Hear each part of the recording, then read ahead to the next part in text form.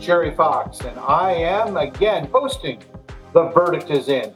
This is a podcast that's intended to teach the listening audience about how to use lawyers cost effectively and to teach them in a simpler way how different aspects of the law operate so that you don't do it in a vacuum and you know exactly what's going on. My guest today, and I'm very excited, is Isaiah Vallejo-Juste. He is a matrimonial attorney with his own practice at Rosenfeld and Vallejo-Juste, LLP. He has practiced in the area of matrimonial law for almost 15 years. In his career, he has represented a broad variety of people from all walks of life. In matrimonial matters, Isaiah utilizes a client-centered approach in achieving their goals, utilizing the tools of litigation, ADR, which is a form of mediation, or negotiation. His philosophy is that, where possible, matrimonial matters should be completed in a manner in which both parties are not destroyed by the process. In this manner, he often comes into cases to calm tensions while representing his clients zealously in their matters and achieving the best outcomes possible. Isaiah is a member of the Family Law Committee of the New York State Bar Association, the Matrimonial Law Committee of the New York County Lawyers Association, and a member of the New York City Women's Bar Association.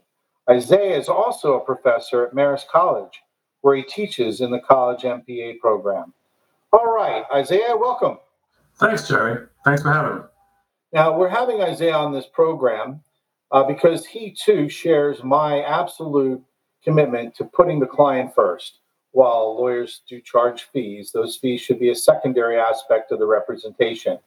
The client is what comes first, and in Isaiah's practice, we'll find that out. We're going to talk to you about how a family law matter opens up and unfolds, what to expect, and Isaiah's philosophy, and then we're going to make sure that Isaiah gives you his contact information so you can call him, and like me, he'll give you a free consultation. So you'll get to decide whether your matter is something you want to pursue. And divorce is a very difficult topic. Isaiah, first of all, let me know how you got into doing family law matters. What inspired you to be a family law lawyer? That's a good question, Jerry. Basically, I've been in family law. I graduated law school in 2006, but believe it or not, I worked in family law firms since 1999. So I was around it for a good 7 years even before practicing law.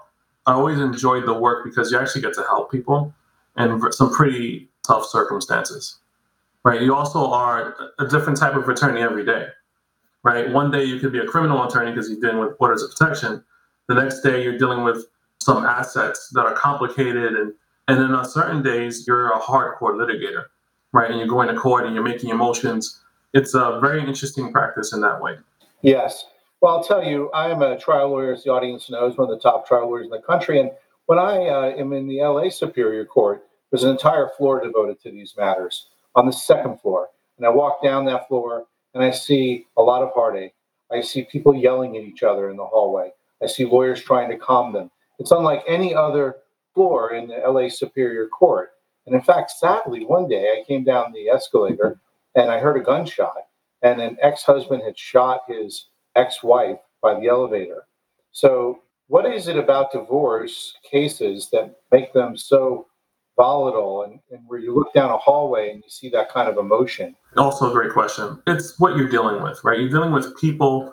My old law school professor who taught matrimonial law used to say, in matrimonial law, you deal with the very best of people in the very worst of circumstances, right? So you'll have the most professional and successful people in the world, but they're so stressed out because of what they're dealing with, then these are the type of situations that occur. So Westchester County Supreme Court, for example, has a similar thing. It has the same one-floor layout, and you often see that in the courts where you see the attorneys dealing with each other and the clients kind of yelling at each other. And all that is due just because of the hyped-up emotional environment that naturally exists in any divorce. These two people loved each other enough to get married, a lot of the times have children, and now it didn't work out. And there's disappointment, not only because they're going through the process, but on a personal level that they weren't able to make this successful as well. So all of that kind of interplays. And then there's also the money issues and the issues regarding the children and who's going to get what. and who's going to have access to the children when and how, and what are things going to cost, and how are people going to survive, literally, right? And so where you had one house, you now have two, and both need to be supported. So how do you do that? And all of that stress combines to create those situations. Yes. Now, we have a listening audience that's probably filled with people who are contemplating divorce. So let's talk about the process in a simple step by step manner generally. How does one start a divorce? A couple of ways, right? So generally speaking, if you want to start a divorce in court, you would file what's known as a summons with notice or a summons with complaint. And it's that simple. And now in the age of COVID and all that, that can be done completely online. So I've done that several times. It's a very, very simple process. Before you used to have to go down to the courthouse to do that, you no longer have to do that. Let me ask you, if I'm in New York or in any state really, but in New York, where would I go online to find that form? You should Google it. You should Google, it's NewYorkCourts.gov is or the NYCourts.gov is the general website, but you would Google New York Courts e-filing system. I believe there is a way for pro se litigants to do it, but generally speaking, attorneys are the ones who have access to those accounts. Okay, so now you filed a summons and complaint. And what happens next let's just start with the typical run of the mill divorce where the people have some assets, a 401k, they may have one or two, three children, and they have a house that they may be renting or they might have to sell as a result of the divorce. But we're not talking about the uber rich divorce. We'll talk about that for a few minutes later. What's the next step?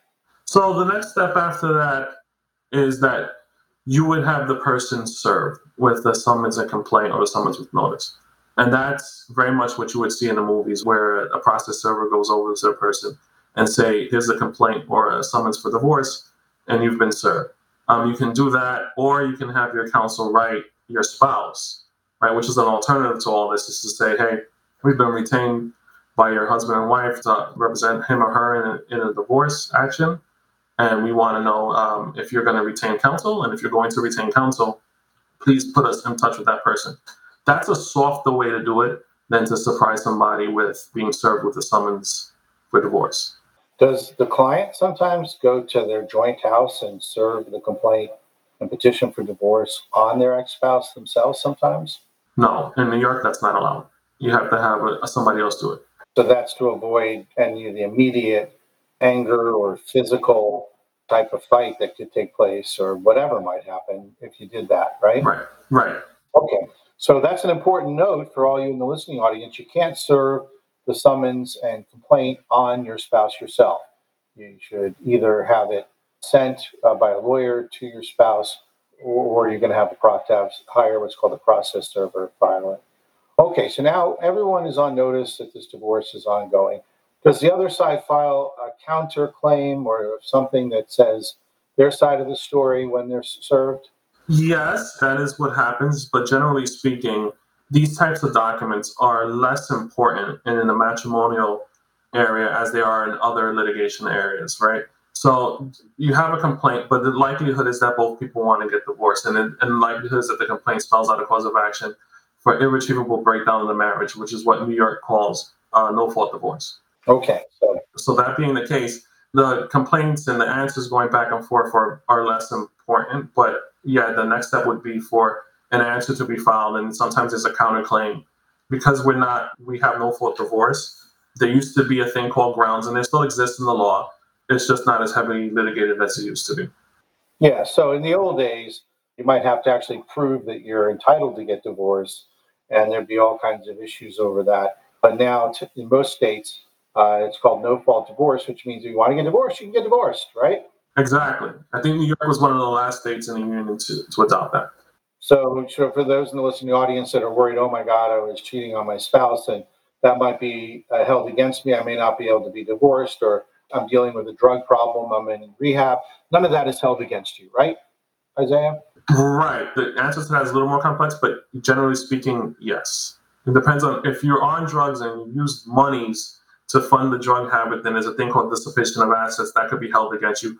But generally speaking, the court is not there to pass judgment on why the divorce is going on. The court is more there as a court of equity to decide how we're going to move forward. Okay, so now if I'm a client and I walk into your office, let's say I have two kids and they're in private school right now, and say that I make 125,000, my husband makes 250,000, or my wife makes 250,000. We take one vacation a year, and we own a house in New Jersey, but we both work in New York.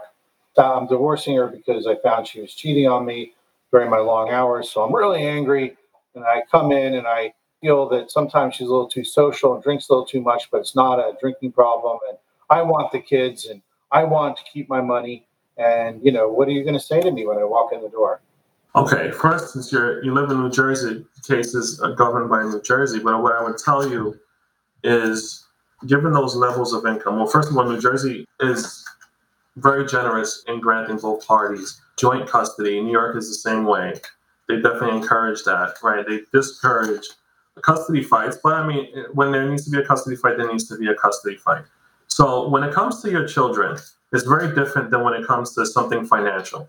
So if there's going to be an argument over whether something is marital or separate property, and there'll be a cost to that argument, and the question is whether the cost will outweigh the benefit, right? You don't want to spend $50,000 fighting about something that's worth less than that, right? When it comes to your children, it's a very different dynamic because I can't tell you, there's no cost to that. So what people have to weigh is the damage to the children, because studies do show that acrimonious divorces can emotionally damage children. So what needs to be weighed there, really, in my opinion, is the possible hurt that will occur to the children in fighting for custody versus the possible hurt that will occur to the children in allowing that other parent to fully participate in decision making and custodial abilities. So let me stop you right there because our listening audience, many of them may have children that they love very much. And they have a lot of anger because they feel they've been betrayed by their other spouse in some way. Or maybe they're just both can't get along, but they have these children. And of course, there are divorces without children, they're less complex.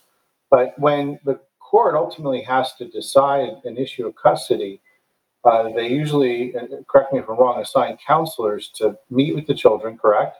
That's correct. Yeah, and so the child then has to be interviewed and asked very sensitive questions by the counselor, correct? That's correct.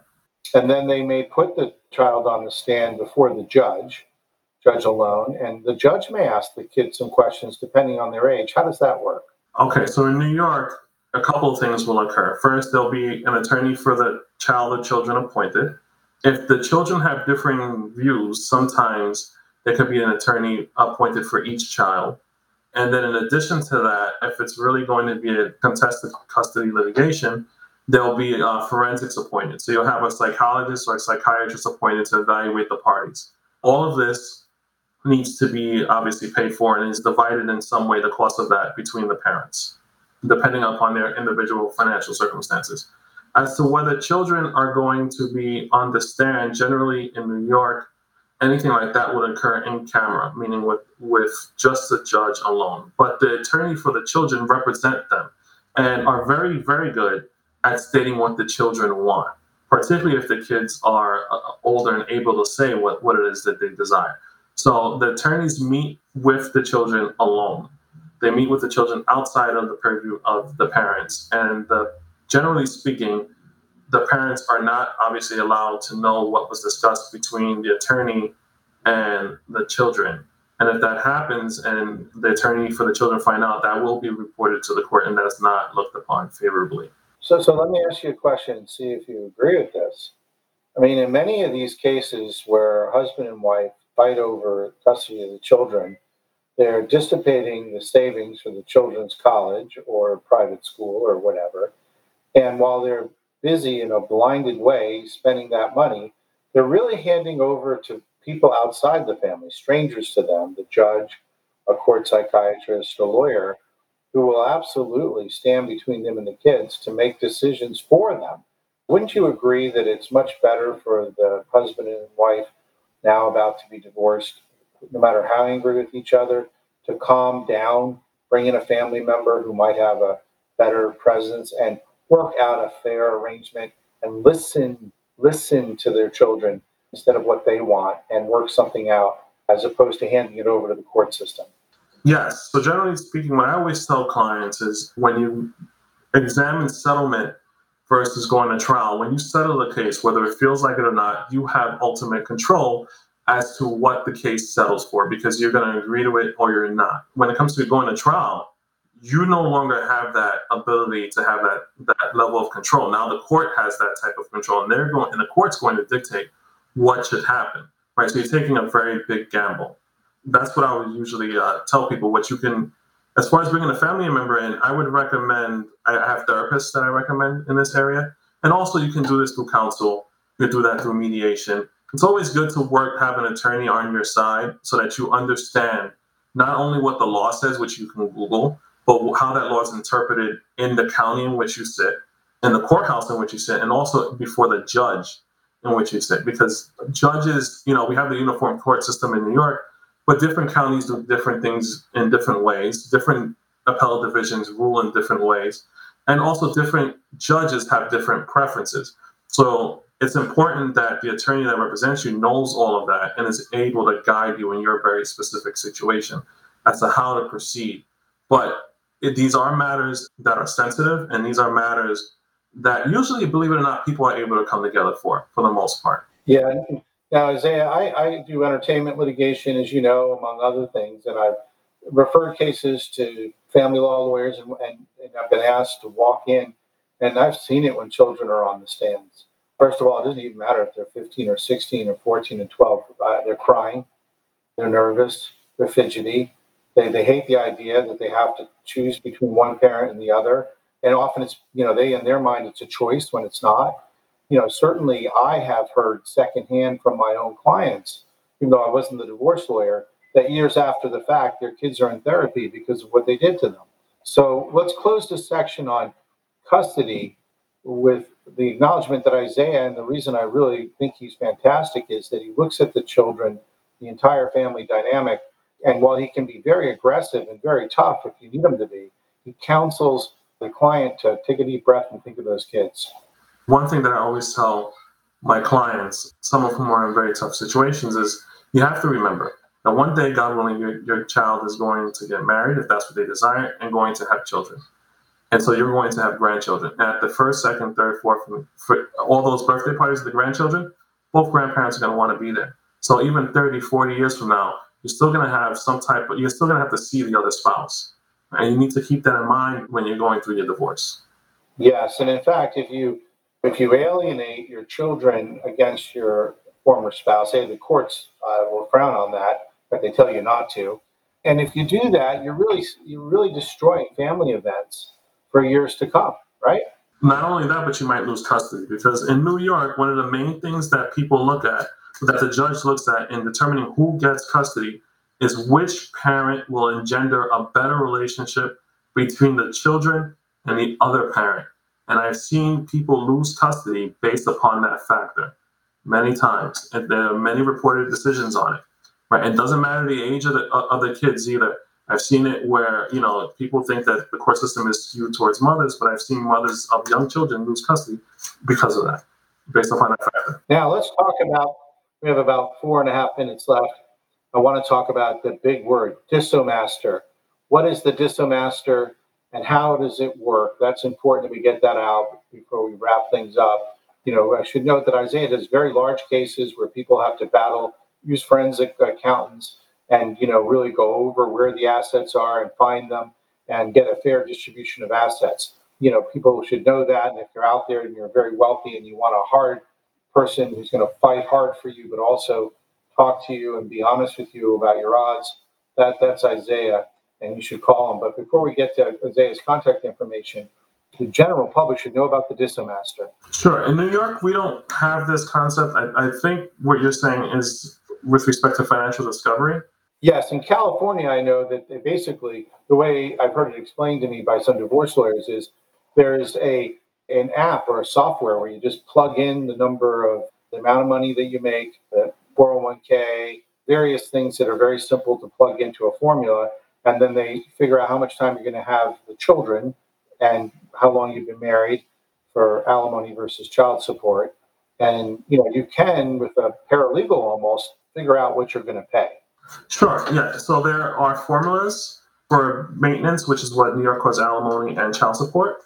And those formulas can be found on the court's website. And they have calculators where you can enter in the information and it'll give you what the general parameters are for maintenance and for child support based upon those numbers. There's some give if you earn over what the statutory caps are, then it could be different, right? Then you really need an attorney to kind of figure that out. What is the rule on when alimony has to be paid and for how long? Does the length of the marriage play into that? Yes. So 0 to 15 years is 15 to 30% of the length of the marriage. And then longer than that, the length changes. So the longer the marriage, the longer the term of maintenance. If a person remarries, does the alimony stop? Generally speaking, yes, unless you agree to otherwise. Unless the people agree to otherwise. Okay, and what if one spouse moves in with somebody and they're common law partners, but they haven't actually legally married? Usually the terms of the agreement will govern, and most agreements will have in there a cohabitation clause that will, generally speaking, address that and how that's addressed and how long the people have to be cohabitate for. So yes. Now, child support, if I take it, goes through the time that the child turns 18, not their high school graduation in most states, but actually the age they turn 18, which if they turned 18 2 months after high school's over, the support would run to that point. Is that correct? In most states. In New York, it's 21, 22 if the agreements will usually provide for 22 if the kids are still in college. Okay, so that varies from state to state. I know in California it's 18, but in New York it's 21. It is 21, yes. And of course, you can have provisions for paying for college tuition, etc. Now, Isaiah, how can people get in touch with you? I will tell you that I meet many, many divorce lawyers in this country, and I have never found anybody who can both be a fierce litigant in the courtroom, but yet take care of your money, not just steal it from you by overbilling, or ruin your whole marriage and your fortune because they're just, firing you up and getting you angry and filing one motion after another. And then you have a bill for $250,000 and you're spending the next 10 years of your life paying for it. And you've lost custody of your kids because you were overly aggressive. This is the man to go see if you want to come out on top in every way, in a holistic way, in a way where your kids will thank you later and you will have for yourself enough money to move on, because moving on is important after a divorce. All right, Isaiah, how can they get in touch with you? Sure. Thanks, Jerry. So you can get in touch with me at my firm's number is 212-953-1600. I'm extension 3. You can shoot me an email, Isaiah, ISAIAH, at R, like Robert, V like Victor, J like James, law.com, or you can look us up on our website, rvjlaw.com. And listening audience, this is Jerry Fox, and I am committed to you, the client. And I will also tell you that our firm is launching a website after September 5th or 6th, after Labor Day, where we're going to have a brick wall on our website called the referral wall. And we're going to have written in chalk style, but very legible, all of the people that you would need to go see if it's a litigation matter or a corporate matter or a tax matter or a trust and estates matter that we don't handle. We handle litigation, lawsuits that have to do with commercial matters. But if you need to get in touch with Isaiah and you didn't get his contact information, you can email me at gfox@gerardfoxlaw.com, gfox@gerardfoxlaw.com. And with this, you can follow up and ask questions because Isaiah and I both will consult without charge. Have a great day and know that the law is there to work for you.